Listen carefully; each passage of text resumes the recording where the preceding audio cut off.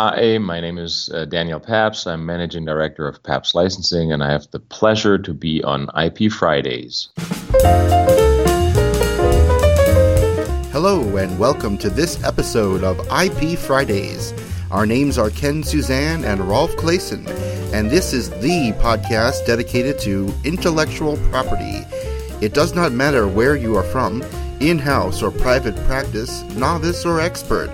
We will help you stay up to date with current topics in the fields of trademarks, patents, design and copyright, discover useful tools, and much more.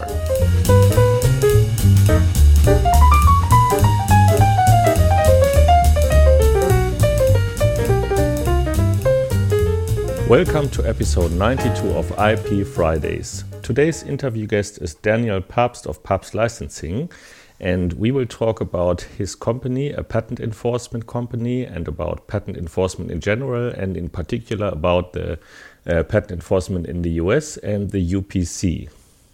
Before we jump into the interview, I have a couple of things to tell you.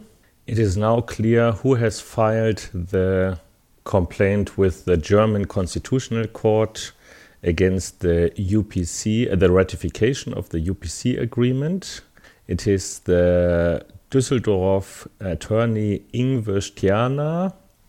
He has been with a couple of larger law firms in the past, but has been a solo practitioner for a while now, and he has been known to be very critical of the UPC.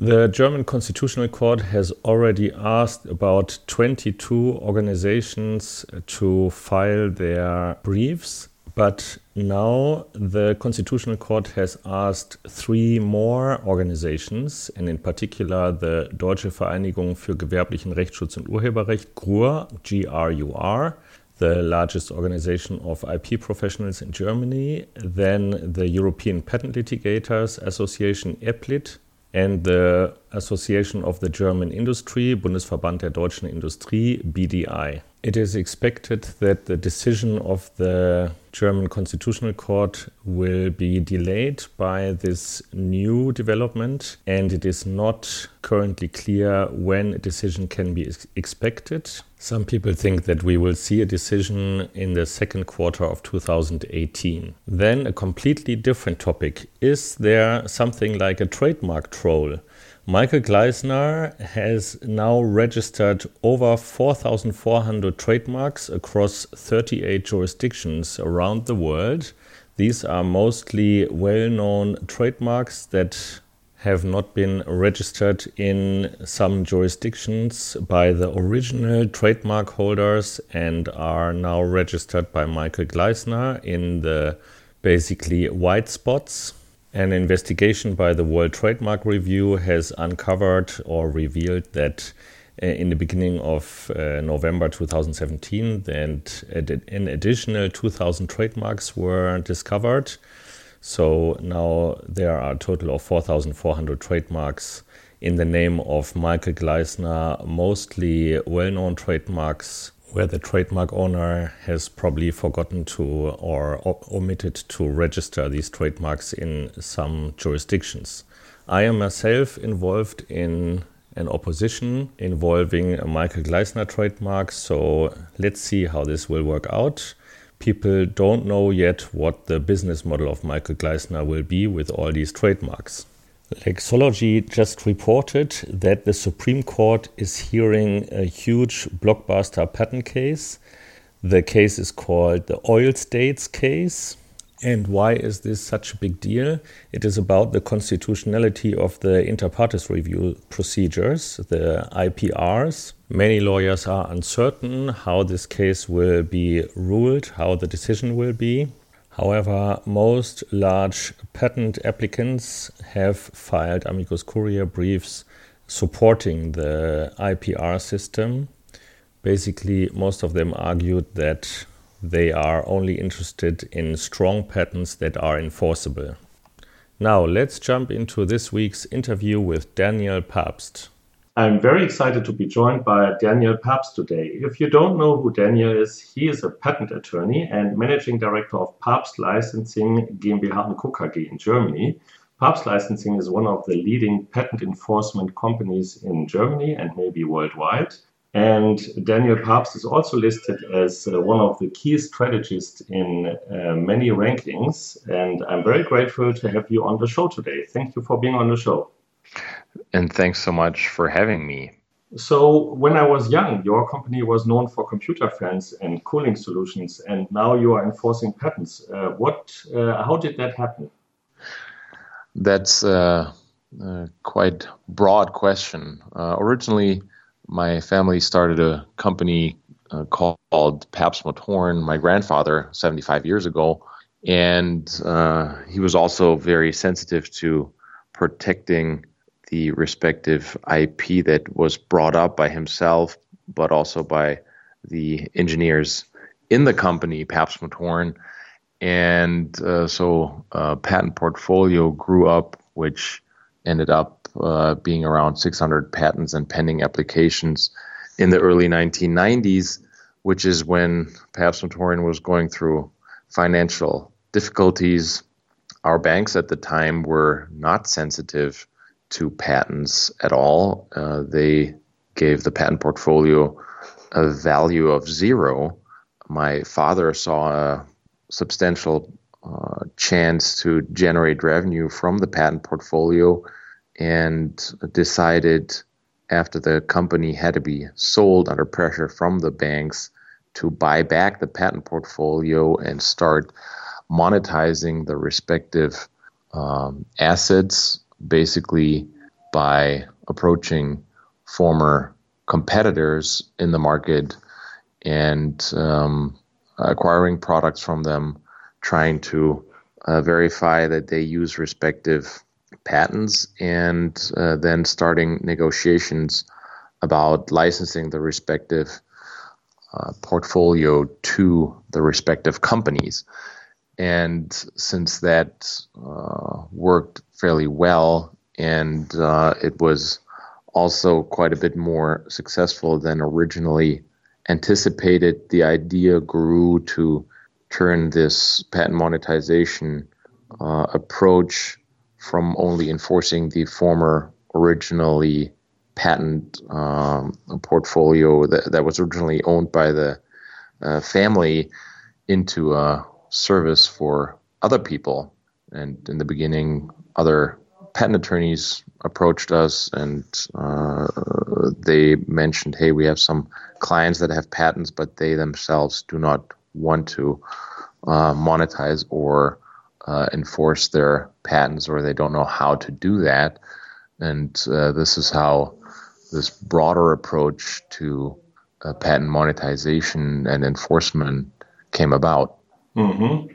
And you have grown to be one of the bigger players in the field of patent enforcement worldwide today, and you are also enforcing patents in Europe and in US and actually in many countries. And you're enforcing patents also in very lucrative fields, like in the automotive industry or smartphone industry. Who is your typical client?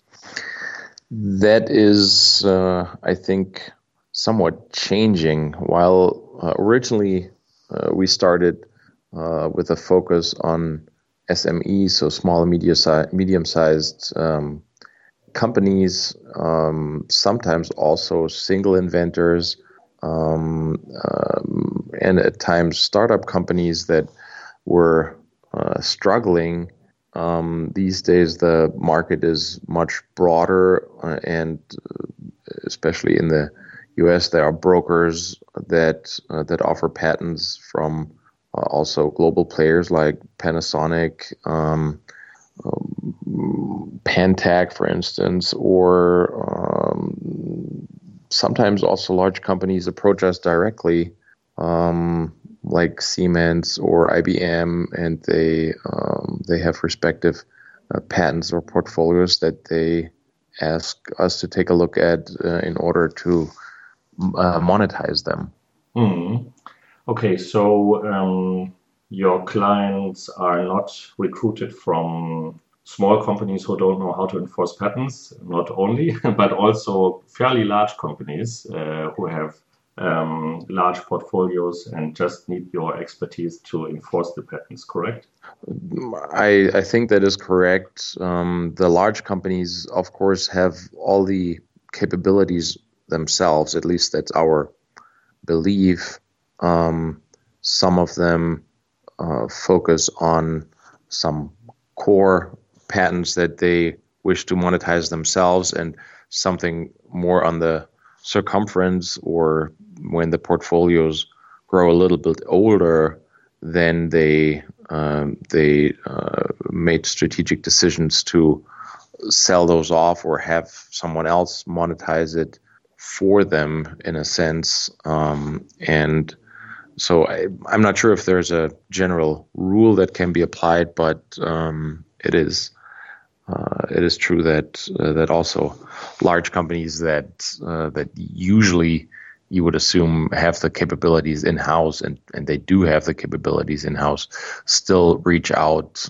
Sometimes they call it a lack of bandwidth because they can't deal with everything in their large portfolios. Right. Another question. How did patent enforcement change in the last 5 years, in your opinion, and why did that change? We believe it has changed quite a bit in the last 5 years, certainly with respect to the US. I think already about 10 years ago, Supreme Court decisions started in the US that were not helpful for patent owners, like the eBay versus Merck exchange decision that basically took away injunctive relief from a patent owner who may just seek a compensation by a licensing fee, or basically looks for damages rather than or may just want to have damages rather than an injunctive relief, and took away a very important weapon, I would say, in the or basically a core tool that a patent really is. At least in my eyes, it's a right to exclude, and that's the original idea of a patent, and that was taken away about 10 years ago. And then certainly the U.S. legislation that brought about inter partes review proceedings in the America Invents Act has had a substantial impact, because it's certainly easier today to bring a validity challenge against a U.S. patent, and I think that had a big impact. When we talk to people selling patents, they these days are much less enthusiastic because it is much harder for them to bring respective assets to the market due to the higher risk that is seen in taking a U.S. patent in for monetization, and in as such, with respect to the U.S. at least, it's a much harder field. The risks have gone up, the chances have gone down. Changes in damages law have also had an impact there in the U.S.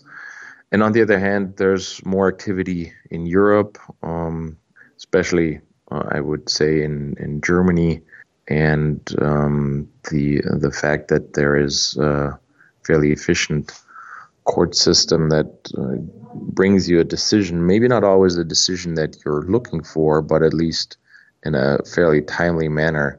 You get some guidance from the court, and with an also overseeable budget, that is certainly helpful.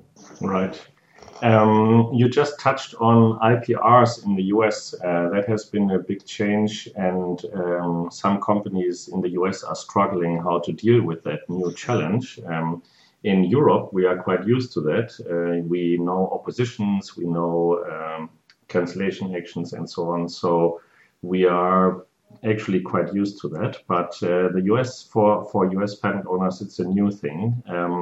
And some are thinking of very strange new strategies, like transferring all the patents to Native Americans in tribes in the US because they have some special rules about them. So what do you think about the IPRs, the inter partes reviews in the US? I think in general, the idea of an independent validity challenge is not a bad idea. I don't have to tell you that in Germany, you mentioned that in Germany, you can bring a validity challenge without infringement suit being filed against you, and I think the problem with the IPR proceedings is, on the one hand, that they use a different evidence standard. It's not the clear and convincing evidence standard that you are facing in a validity challenge in district court in the US, but it's only, so to say, the preponderance of the evidence.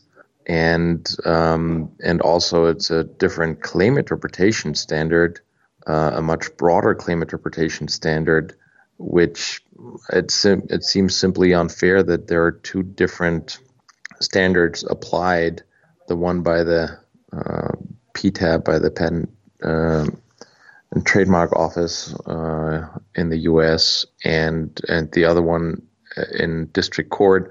So it seems a little unfair that the rules have changed with those significant changes in the review standards.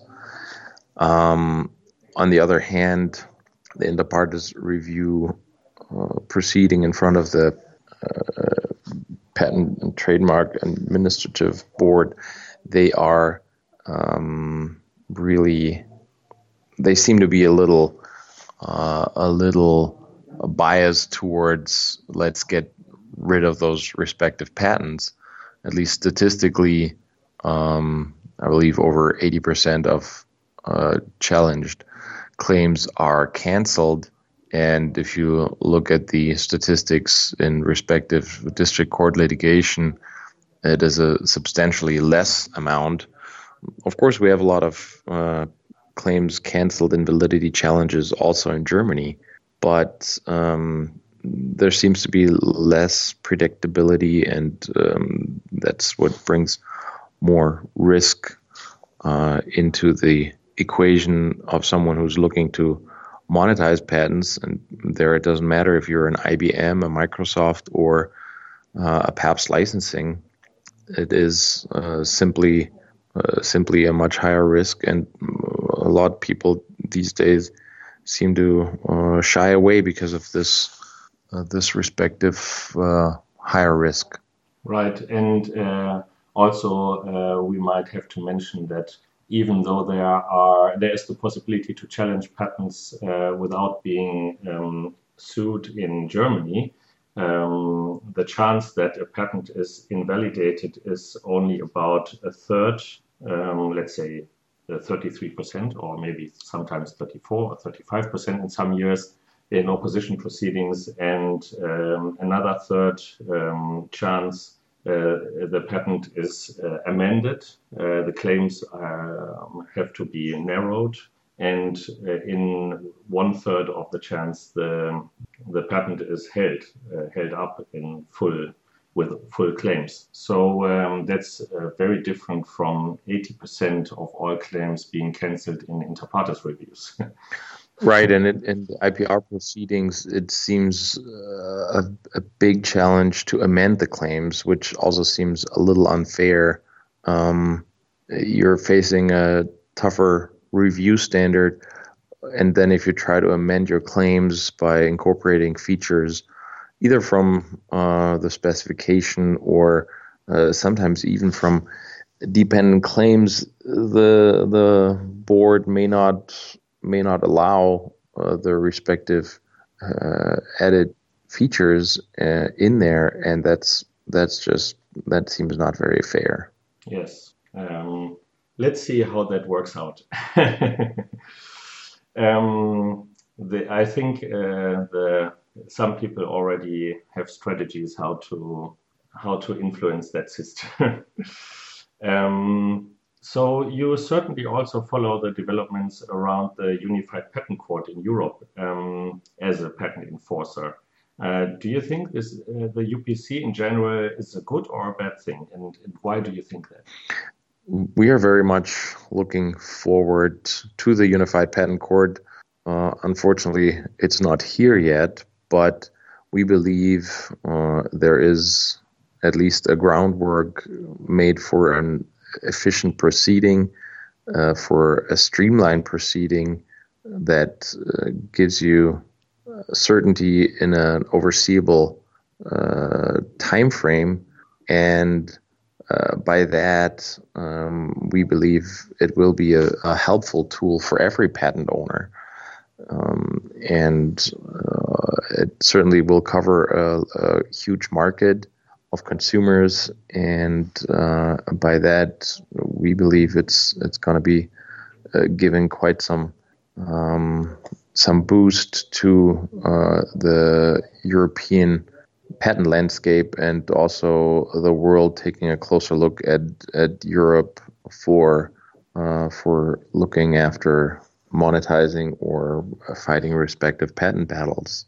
Right. And one question would be, patent owners can opt out of the system. And as I understand you wouldn't really opt out your patents. You would try to use the new court system, basically. That's right. At this point, we don't see a reason to opt out. I understand the arguments that pharmaceutical companies bring about, the approach of not having all eggs in one basket and only one decision that might later challenge the validity of all the national parts. But in the as my mentor becoming a patent attorney said, not every patent is valid. And it seems strange that a patent could be valid in Germany but not valid in France, and vice versa, even though we're potentially talking about the same exact claim language, and there should be the same interpretation level. But again, I understand pharmaceutical companies trying to hide behind that, but overall, we certainly look forward to that centralized proceeding and its efficient possibilities to resolve patent disputes. Mm-hmm. You know that a German attorney at law brought the whole ratification process to a screeching halt when filing a complaint with the German Constitutional Court not too long ago. And people currently don't really know for sure whether this issue can be resolved before the actual Brexit of the UK. What is your personal opinion? Will the UPC really become a reality? I am very much convinced that the UPC will become a reality. The question for me is really, when will we see this? The Brexit certainly has an impact that is not really be foreseeable.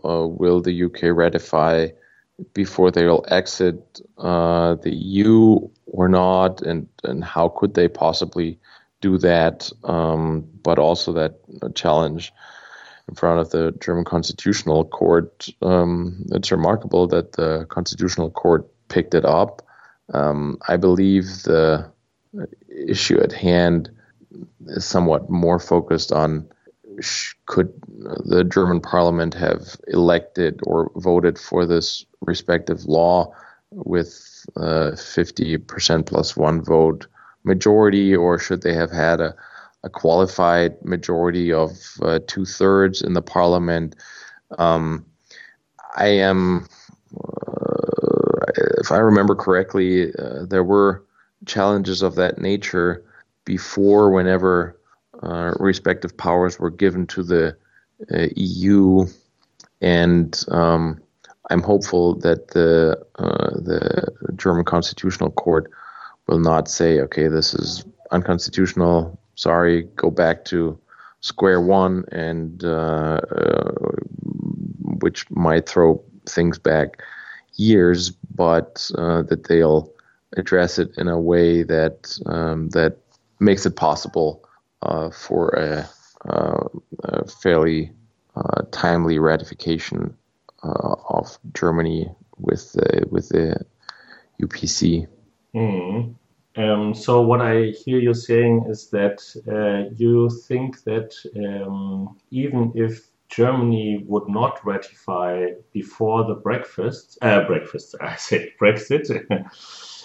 before the Brexit, if the UK ratifies before the Brexit and then leaves the EU, and then after the Brexit, Germany ratifies the UPC agreement, that would still lead to a functioning UPC, right? In your opinion? I mean, the question then is how will the whole actual Brexit be handled, and the aspects of handling intellectual property and the questions of will the UK then still be allowed to host the UPC Central Division for the pharmaceutical and chemical aspects of technology in London. I guess those are questions that have to be negotiated by the people dealing with the Brexit negotiations. But I guess it's at this point probably esoteric, because there are too many unknown parameters to really come up with what if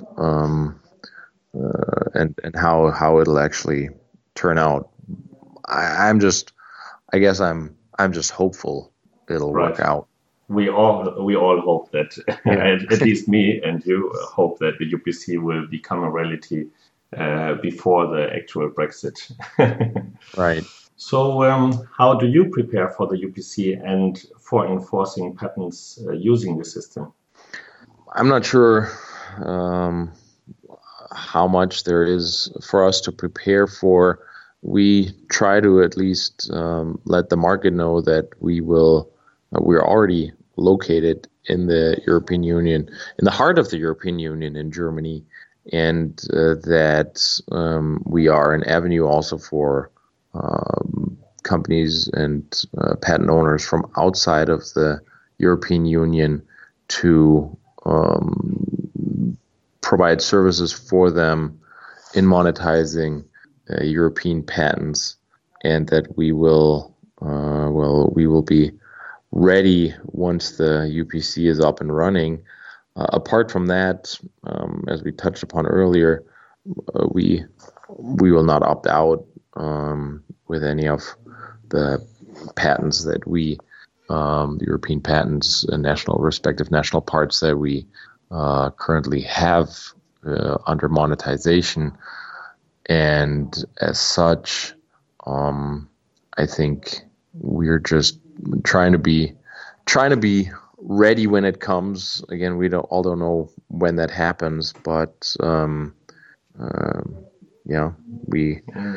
we hope it'll be in the not too distant future. Right. This has been a very interesting interview for our listeners, but unfortunately we had too little time to really cover your whole business model and how you enforce patents. So if people have questions for you, where can they reach you best? I think it's easiest either to give us a call or to find us on the web, papstlicensing.com, and or just Google my name, Daniel Papst, and you will not be guided to the beer, but to the patent monetization activity that we offer. And so I believe it's those are probably the easiest ways to reach out to us. Thank you very much for being on this interview. It's been a pleasure, and I appreciate having had the chance to chat with you about the issues we talked about.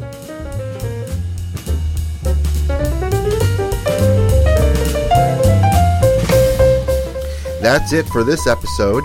If you liked what you heard, please show us your love by visiting ipfridays.com/love and tweet a link to this show. We would be so grateful if you would do that. It would help us out to get the word out. Also, please subscribe to our podcast at ipfridays.com or on iTunes or Stitcher.com.